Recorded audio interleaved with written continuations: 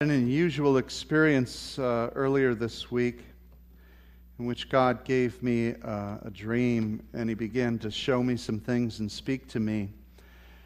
And what He began to speak to me was about the economy of God.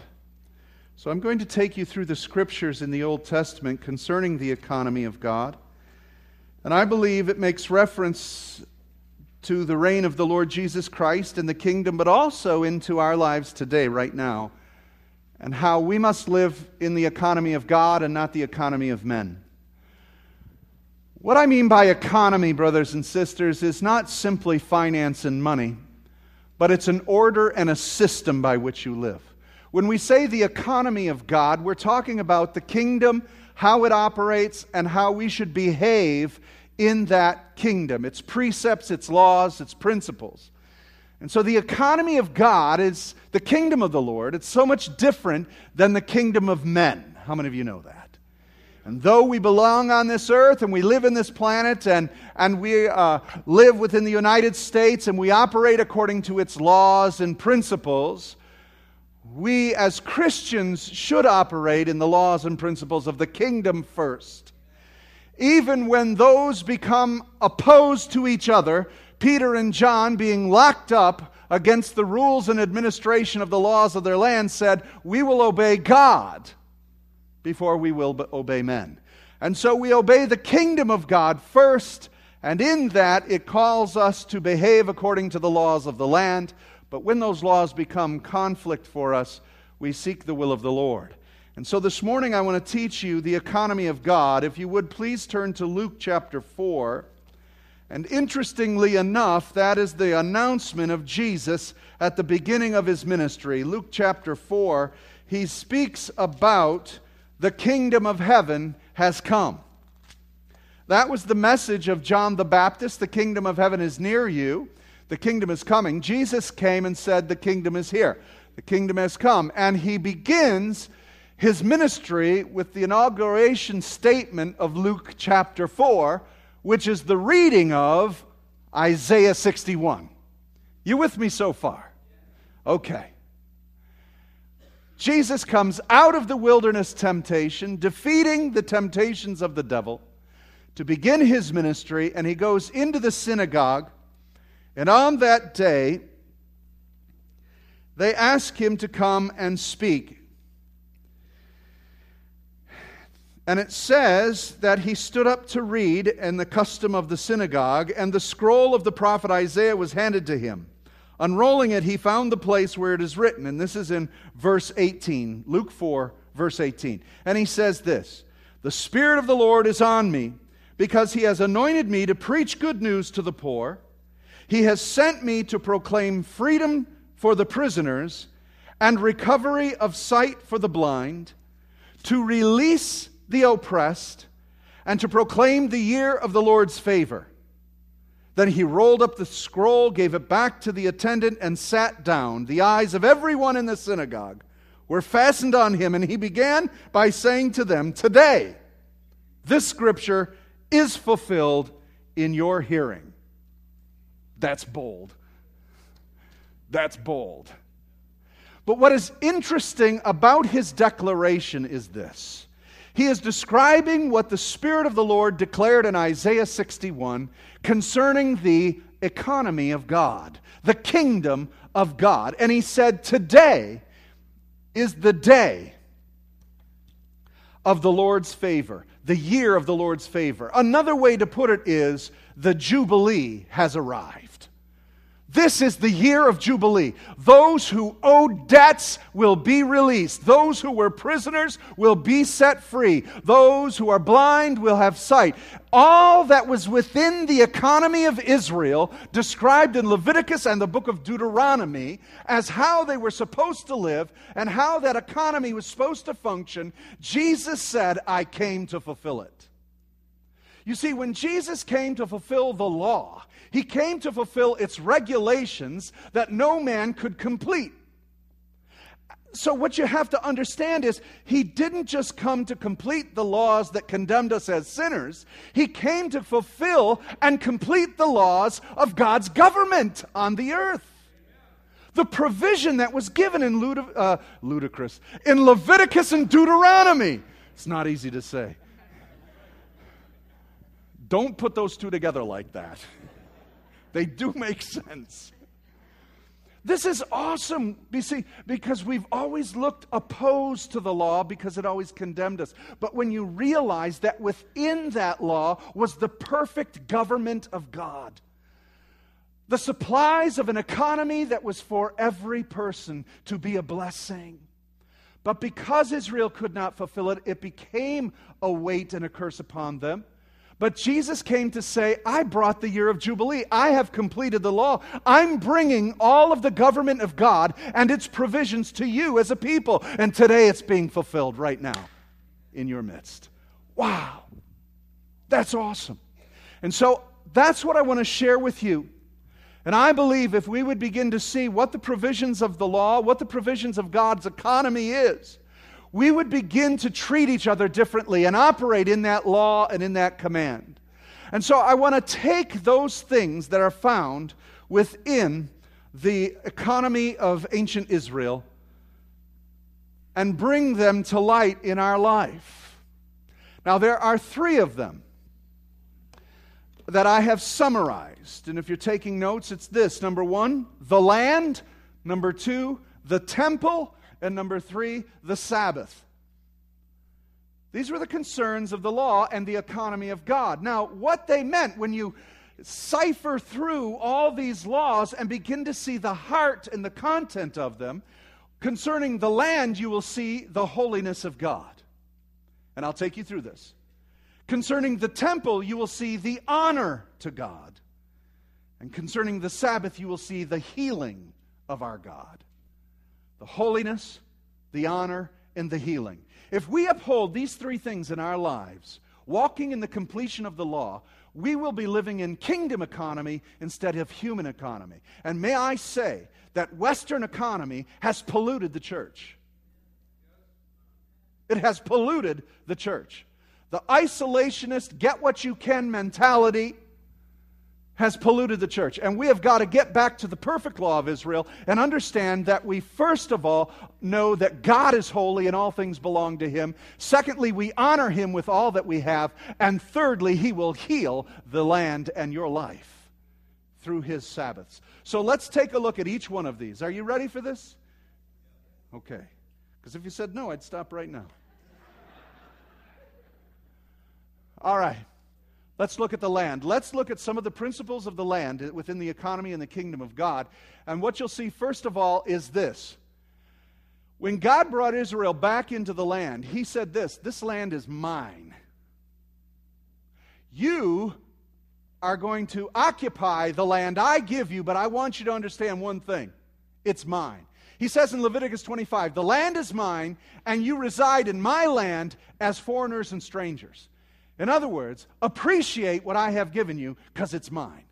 It made me realize that when the Hebrew writer says that He owns the cattle on 1,000 hills, we reference that to think God's got enough provision for everything we need. But in fact, simply it means He owns everything. 1,000 means eternal. He owns the cattle on 1,000. In other words, every livestock you have, crop, anything you have and have grown on this land, it belongs to Him. So don't begrudge God anything. May I say that anything you have in your life, a kingdom principle is, it's His, not yours. You see, when you got saved, you gave up all your rights. You don't own nothing. You see, and how that is in conflict with the sense of ownership in America, this is mine, that's mine. You remember when your 2-year-old learned the first principle of American economics? Mine. Mine. They learned that before they could say daddy. You'd have friends come over, let's get our kids together, right? Wrong, bad idea. Mine, my toy, mine. Come on, Jimmy, share. Mine! God said, look it, this land is mine. It's not yours. And so what you will protect in this land is my honor and my glory. What you grow in this land belongs to me. And He proved that and declared it by establishing certain principles in the land. And they were to always redeem the land from God. They were, in essence, paying rent. The tithe that they were tithing on was, in fact, giving back to God 10% of what was part of their crops because it was His. There was no attitude of, come on, 10%, I got to give you this, it's mine. It's mine. And I've given you the privilege. Now, what did He say about the land? It was a land flowing of what? Milk and honey. Where does milk come from? All right, you're going to have a lot of cows. Now, to an agricultural society, flowing with milk and honey is a good thing. So if it's going to be flowing with milk, what are you going to have a lot of? Cows. If it's got honey, what do you got going for you? Bees, which plants from what? Flowers, nectar. You've got product of agriculture. So He's saying this is going to be a great place for you to live. Now here's the second thing. He gave everyone in Israel a piece of land. Everyone had a home in the kingdom of God. Hallelujah. That is awesome. And as we go into this further, you're going to see that even if people don't know how to take care of it and fail to keep it, it would go back to them eventually because God cares. His gifts are without repentance. What God has given to you to steward and to take care of, you may even fail and lose it, but His what? His gifts and offices are without repentance. Amen? So what's amazing about the economy of God and the kingdom of God is every one of you has a place to live. What did Jesus say when He went to heaven? I go to prepare a place for you. You have a place in the kingdom of God. It is yours. God has a place for you. You are no longer a loner. You belong to a family. You are no longer an orphan or an outcast. God has given you land. And He says in the book of Peter, 1 Peter, He says that it is stored up as an inheritance for you that no man can steal or take. Every one of you has a place in the kingdom of God. You will not be displaced by God. And so everyone in Israel, every tribe was apportioned a lot of land, and every family within that tribe was given a certain part and parcel of land. And so that meant that God is your provider, and He gives it to you. Thirdly, the land price was fixed. According to Leviticus, you could not raise the rate of selling land. Oh my goodness, someone should have read this just about 4 years ago. In our nation, right? Some of you are out of a house. Some of you are, as they say, upside down in your house payments because the keeps going up, and interest rates and prices on homes, not in Israel. God said you cannot raise the rate on land. He said everybody has a home and you cannot raise the rates. Thirdly, He says this, I want you to care for those in need. His system of caring was this, that everybody had a place to live, everybody had to go to work. You were given the land, but what did you have to do with the land? Work it. Work out your salvation with fear and trembling. You're saved. It is your salvation. It is sealed by the Holy Spirit. Now allow that work of the Holy Spirit to bear fruit and be productive. You have become the workmanship of Christ Jesus. Right? Created to do what? Good works that He has already ordained for you to do. We don't get saved and go on to Christian welfare. I'm saved, salvation, I don't got to do nothing. Thank you for the blood.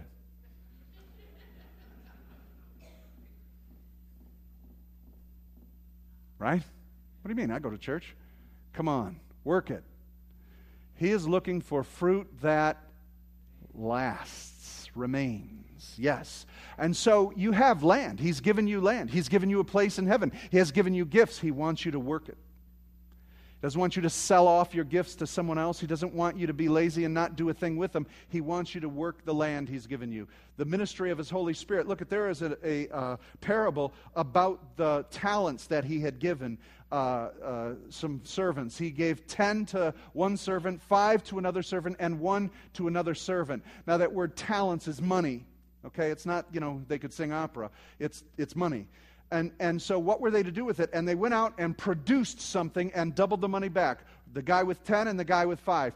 The guy with 1 buried it. because he just, didn't want anything to happen and he wanted to keep it. And the master came back and said, come on, don't you know that if you put it in the bank, even under its own power, it would have brought interest back? You know what that tells me? That there is power with what God invests in you. Don't bury it. Innate. And that's what dunamos means. Innate. In its own nature is the power. The dunamos of the Holy Spirit says that the power of God is in who He is, the Spirit. So you have the power of God in you, and that innate power should produce something, unless you bury it. It's got power. Now, thirdly, he said, so there should be no one in need because, number one, you are not to put a price on food. You are not, in Israel, you were forbidden to profit on food.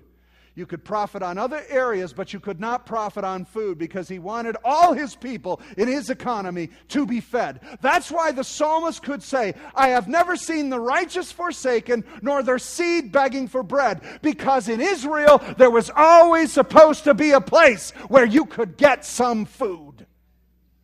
In the church today, brothers and sisters, there should be a place that no matter where you're at in your life, in success or failure, that the church will come through for you, that you can find a morsel and a food, either literally or spiritually, in the kingdom of God. We're here for you. We have got to do something in the church to stop making profit on the bread of God. You're welcome. Leviticus 23 also says, when you reap the harvest of your land, do not reap the very edges of your field or gather the gleanings of your harvest. Leave them for the poor and the alien. I am the Lord your God. Now, how could he command that? Because it's his. It's my land. Whatever you grow on it, I'm producing for you. He did it. He promised them in such a miraculous way that if they would follow the economy of his purposes, that if they would allow the land to rest on the 7th year, he would double the harvest on the 6th. And if they would allow and follow this whole thing perfectly, the economy would be the wonder of the world. You remember when we studied Deuteronomy, he said that this law will be amazing to the rest of the world. That's why in the last day, in the millennial reign of Christ, all the nations will come and gather back up to Jerusalem because they will marvel at the reign of Jesus Christ. That his economy of the kingdom will run this world like it's never been run before. There will be no one hungry, no one hurting, no one homeless. What do we have a problem with right now? Hunger and homelessness, right? Do you know that there is no reason other than human sin for the hunger and poverty of this world? There is enough land, livestock, and produce to make enough food to feed this entire world. But we do not. Do you know why? Evil men regulate the amount of food that is being processed, so that we cause people literally to starve, because there is an agenda to depopulate the planet. It's forced starvation.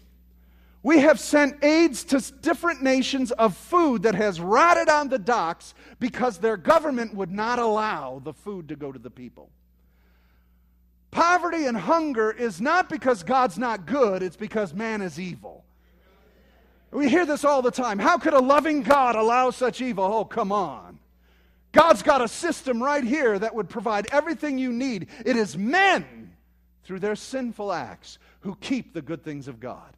God said, this land is mine. This planet is mine. I have made it in such a way that it would make all provision for you. And that's what he wanted to produce in Israel. It's awesome when you begin to study this and read this out. So there was a place for everyone to get food, to glean. That's the story of Ruth, remember? She went to see Boaz and she was gleaning on the fields and getting the food that she needed with her and Naomi. And so, concerning the holiness of God, this land belongs to him. And so what he wants done with it is to minister to all people. He even said, I want you to let foreigners on your land and take. Because I want them to know that Israel is owned by God, and God is benevolent and good. Sometimes we got to get this into our own witness. Christians, like I said, we've allowed a Western mentality and our capitalistic environment cause us to be stingy. So come on. We got to preach it, right? All right?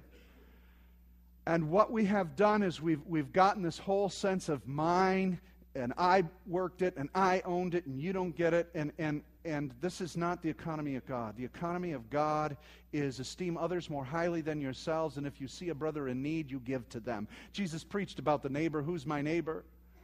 The person in need next to you is your neighbor. And so we must honor God in His holiness, and the land belonged to Him. Now, in that same sense of the land belonging to Him, He initiated the tithing principle of the land. And unfortunately, because of church history, we have perverted the understanding of the tithe and its principle.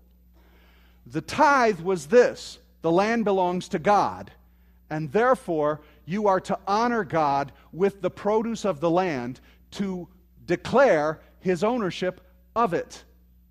Now, that's why we give our finance. We give our first fruits and so forth, because we are declaring all that is mine is actually yours. But I'm the one who worked. Who gave you the breath to get up in the morning and work? Who gave you the strength and the ability to do what you're doing? Now, and so the process is that we are to give back unto God that which was His. But let's look at the original intent of the tithe, okay? I'm not going to get into a long teaching on tithing this morning. I have a series in the back, and you can listen to that, but we're going to move quickly over this, okay? Number one, biblically, the tithe was 10% of land produce goes back to God in Leviticus 27 and 32. So it was the land product and the flock. All the tithe of the land, whether of the seed of the land or the fruit of the tree, is the Lord's. All the tithe of the herd or flock, whatsoever passes under the rod, the tenth shall be holy unto the Lord. So what was tithed was what was produced on the land. There was no monetary tithe in Israel. They didn't tithe cash. Okay? So, if you look in Scripture, what was tithed was agriculture and livestock. Why? It grew from the land. And who owns the land? God. And what He did was give every tribe a portion of land except one tribe, Levi. That tribe didn't have any place to grow crops or herd herds. So He wanted everyone else on the land that He gave them to produce a tenth of their herd and flock and give it to that tribe that didn't have land so that they would be sustained as well. Perfect system. Perfect system. So that they could then, second point, honor God and keep the work of God central in that nation so that all the people could go to the temple and have sacrifice with God. What a perfect system. So He's got people who are raising agriculture, crops, and livestock, sustaining the wealth and nourishment of the nation, and the priesthood so that the nation could honor God is being fed off the land by those people through the tithe so that God would remain central in all we do. Is this cool or what? All right? We just think this stuff's a bunch of laws and regulations. There's a whole system here. Brothers and sisters, for us, honoring God must be central in our lives. The temple, the tabernacle was central in the assembly of the people. Christ must be the center of your life. We come to church to gather and assemble, but every day He must be the center of your life. Church isn't the center of your life. I thank God you're here to grow and learn and hear from the Lord. We get refreshed here. But this is not what's central to your life. Jesus is central to your life. He is the center of everything. Everything you do, everything you are. And so He said this, all the tithe of the land, whether of the seed, I read that, it belongs to God. So the tithe belonged to God. So just an aside so that you understand, that's originally what the tithe was. It was not finance or money. Carpenters didn't tithe. That would mean Jesus didn't tithe. Guess what? The apostles didn't tithe. Most of them were fishermen. You don't tithe on fish. So the candlestick maker and the baker and all those, there was no tithe for them. You see, and I can get into a long dissertation on tithing and all that. The 10% giving of a tithe doesn't translate into the New Testament. The early church did not teach tithing. The apostles didn't teach tithing. In fact, when they talk about giving in the very early chapters, and Ananias and Sapphira come and want to give all the money of their land, though they were holding some back, Peter said, it was yours when you sold it. It was all under your authority and power. You didn't have to give. But they did, and they lied about it, right? All right, now, don't get me wrong, though. The principle of giving is essential in the Scriptures. It is essential that we give to the kingdom of God, because it is our free will offering, and all that we have does belong to Him. Now, 10 is a root number of everything, and it's a great process to begin with. But there is no certain measure of 10 there. You should be given 15, 20, 30. You give by faith. Everything in the New Testament is based on faith. And so you should be giving to the kingdom of God as it is central in your life by faith. This week it may be 10%. Next year it may be 20%. You should be progressing in your faith and are giving to produce the fruit of the Holy Spirit in the kingdom of God. It needs finance. And so this is my last statement on tithing. We call it tithing, but it doesn't have to be 10%. That doesn't have to translate over. Whatever you can give with your offering and your gifts. But it should be motivated by God and the Holy Spirit, who is not stingy. All right? We are to give not by coercion, and there's so much coercive giving, but liberally with joy in the Holy Ghost. Amen? And when you begin to understand that law of reciprocity, of sowing and reaping, then you can move into all of this, and I'll move on from there. But as you can see, why he said to honor him with the tithe is because it kept the priesthood and the sanctuary operating for the nation, and that honored God. Here's another interesting thing. They were not to charge interest on any loans. It's called usury. And for years, even up into the Reformation, the church had declared never to allow usury. It's unbiblical. No one told MasterCharge or Visa. Next time you get a bill, write them a note, give them the scripture reference, and say, this is unbiblical. They'll show up and take your car and your TV and whatever because they don't care. They just don't care. But you can see what interest has done to our economy, can't you? Look what it will produce. You know, the interest rates within a nation fluctuating and moving and so forth. God had provided such an economy that there was to be no interest.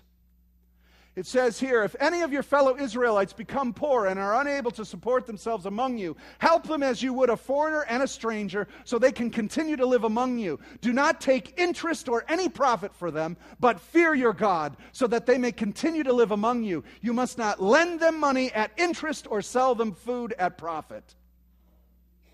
I want to live there. Now let's bring that into our Christian life and remember what Jesus said. Today it's fulfilled in your midst. How much do we use people to gain? Even in our Christianity, I think we need a spirit check. Amen? Right? How often do we use people to gain more back from them than what we've invested in them? Just let that sit right there for a few minutes. Let's not charge interest on the Holy Spirit. Freely I have given, freely give. What do you think that's a reference to? Right here. And so let us not overcharge our brothers and sisters. Do you see what he's saying? Do you see how radical this is to human government? This is absolutely radical. That, in fact, he's saying even strangers and foreigners who come to Israel can find help and relief. Any man who is weary and heavy laden, let him come unto me, and I'll give him rest. You can't save him. He's a loser. You can't save him. He did this sin. He's a bad man. That's a lousy woman. God, you can't save them. It's not fair. Fair? He saved us. You see, when he said the kingdom, what he was producing in Israel was what Christ was going to bring. It didn't just all go away. It became. You getting this? And we are to live the righteousness of the law in our own lives. And we need to translate what he spoke to Israel in these laws into our daily living. So I am never going to take advantage of you. I will not lie to you, nor will I cheat you. And people will know that's a Christian. Wow, what happened? Right? Come on. Thirdly, we honor God in all of this. Last of all, his healing provision. God is awesome. Every 7 years, give the land rest. He doubles the harvest in the 6th year. Why did he do this? Because he wanted their byproduct, their fruit, to be productive. God knew in the design of the land, you need to give the soil a rest so it can rejuvenate. Okay? And so he said in the 7th year, you give the land rest. I'll double your crops so you can last through that 7th year. And in that rest, I will refresh and rejuvenate the land so that it will perpetually and eternally produce a harvest. We need to rest, brothers and sisters, and get refreshed in God. So let God pour into you that refreshing and that restoration. Everybody needs rest. We've lost that in this nation. You know, under the Judeo-Christian ethic, we used to have a 7th-day rest. And because of Judaism, we had Saturday and Sunday. Man, we bonused out on that thing. Now people are working day and night. It's interesting. Someone once said the worst invention ever made was the light bulb. Why? Why? Second shift. Serious. We used to let God regulate our lives. When the sun went down, we rested. But the light bulb came along, and now we can have second shift. We can have midnight to AM. Third shift, yeah. Right? We can just keep working people, and bringing produce in. Gluttony. Now, let me just make a point about the 7-year rest. Israel rejected the law of this economy and did not take a 7-year rest on the land for 7 cycles. Right? And so what happened to them? God says the land spit them out. They were sent to Babylon for 70 years. It might have been 10 cycles. So they went to Babylon for 70 years for the one reason that they did not give the land rest. Now, while they were in Babylon, did they tithe? No, because they were not getting anything from the land. So there's no tithe. The tithe's completely connected to the land concerning the holiness of God, that it's His. They were in Babylon 70 years, and after they learned their lesson, they went back. You see, they would not follow the economy of God. Now, every 7th day, we are to rest. Then we go on and we say, at the end of every 7 years, you must cancel all debts. This is how it's to be done. Every creditor shall cancel any loan they have made to follow an Israelite. They shall not require payment from anyone among their own people, because the Lord's time for canceling debts has been proclaimed. Oh, I told you, I want to live there. The economy of God. He's even taken care of our inabilities. And He gives us a debt reduction of our failures. Thank God. So when Jesus stood up and said, The day of the Lord's favor is here. He was speaking of this very thing. All of your debts canceled. That's what Jesus did for us. When he died on the cross, he was declaring the favorable year of the Lord. All of our debts are canceled. Anybody want that? Man, I want that. All my debts canceled. Hallelujah. I am restored back to full estate. Now catch this. Watch this. Okay, your debts are canceled. And then, on the year of Jubilee, every 50 years, each of you is to return to your family property and to your own clan. In this year of Jubilee, everyone is to return to their own property. What that says is this. Every second generation, every 50 years, you get to go home. You get to go where maybe you lost your land, you lost your house, you belong to the tribe of Benjamin, and somehow in your part of the neck of the woods, things didn't work out. Go home. It's yours again. Your debts are canceled, and you've got your land back.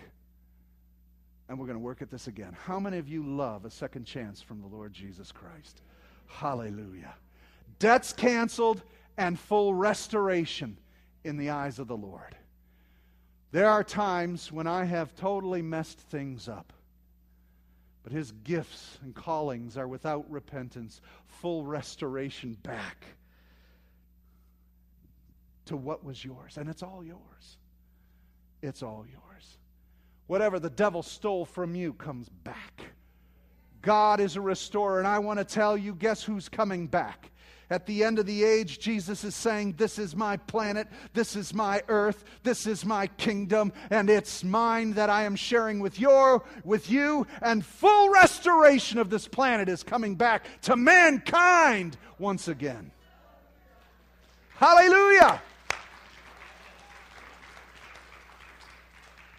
This is ours, and it's being fully restored back to us. And so our debt's forgiven. And so what He's done in the economy of God is He's made the land holy, the temple a place to honor Him, and in our healing we find rest. This is the economy of God.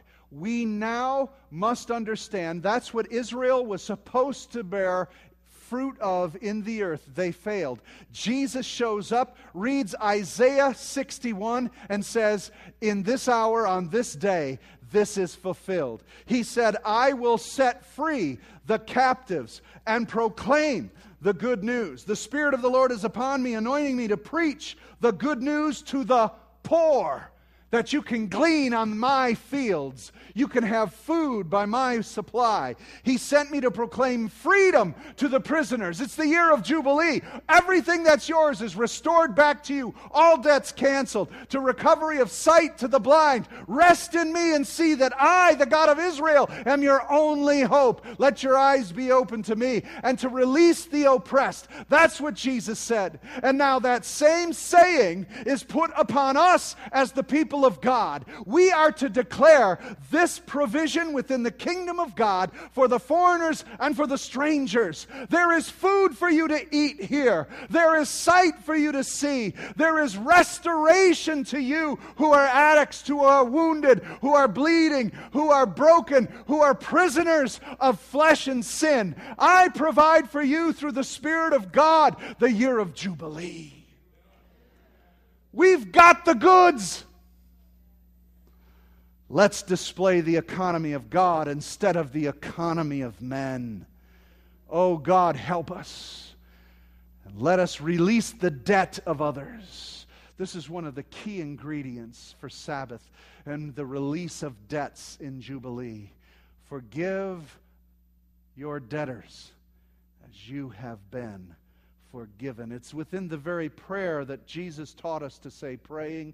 It's within the very meal we take in the covenant that we would be forgiving as Christ forgave us.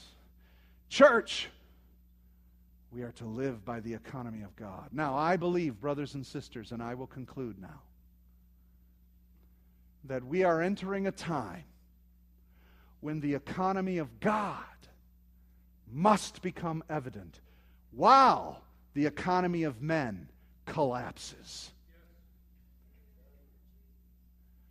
There's a shifting coming in this world. Globally, the economy is changing. Globally, governments are changing. That is our opportunity to say our kingdom never changes. The Christians, our kingdom is not meat and drink, but joy and righteousness in the Holy Spirit. Though the earth shake and the walls crumble, I will not be moved. I've built my house on rock, not shifting sand. You see, when trouble goes around us, the church and Christians, we don't need to tremble. We need to know that we've got joy and righteousness. Oh, we'll get hurt by this economy. Oh, it will cause trouble, but it can't disturb my joy and peace because I am living in a different economy than this economy. You may take my house, but my joy isn't attached to that house. I've got a mansion up over the hilltop. I have got a place reserved for me. I'm living in the economy of God. And this is what needs to shine now from the church more than ever, from every Christian, the foundation of the kingdom of God. I might be hurting for food, but you can always come to me for food. I might not have a place to stay, but you can lay down next to me and I'll share my blanket with you. This is the kingdom of God. If you see someone in need, you don't turn away. That's my neighbor. This is the economy of the kingdom of God. Living the Sermon on the Mount, Matthew 7, living this completely unto the Lord. Amen? Let's bow our heads. Oh,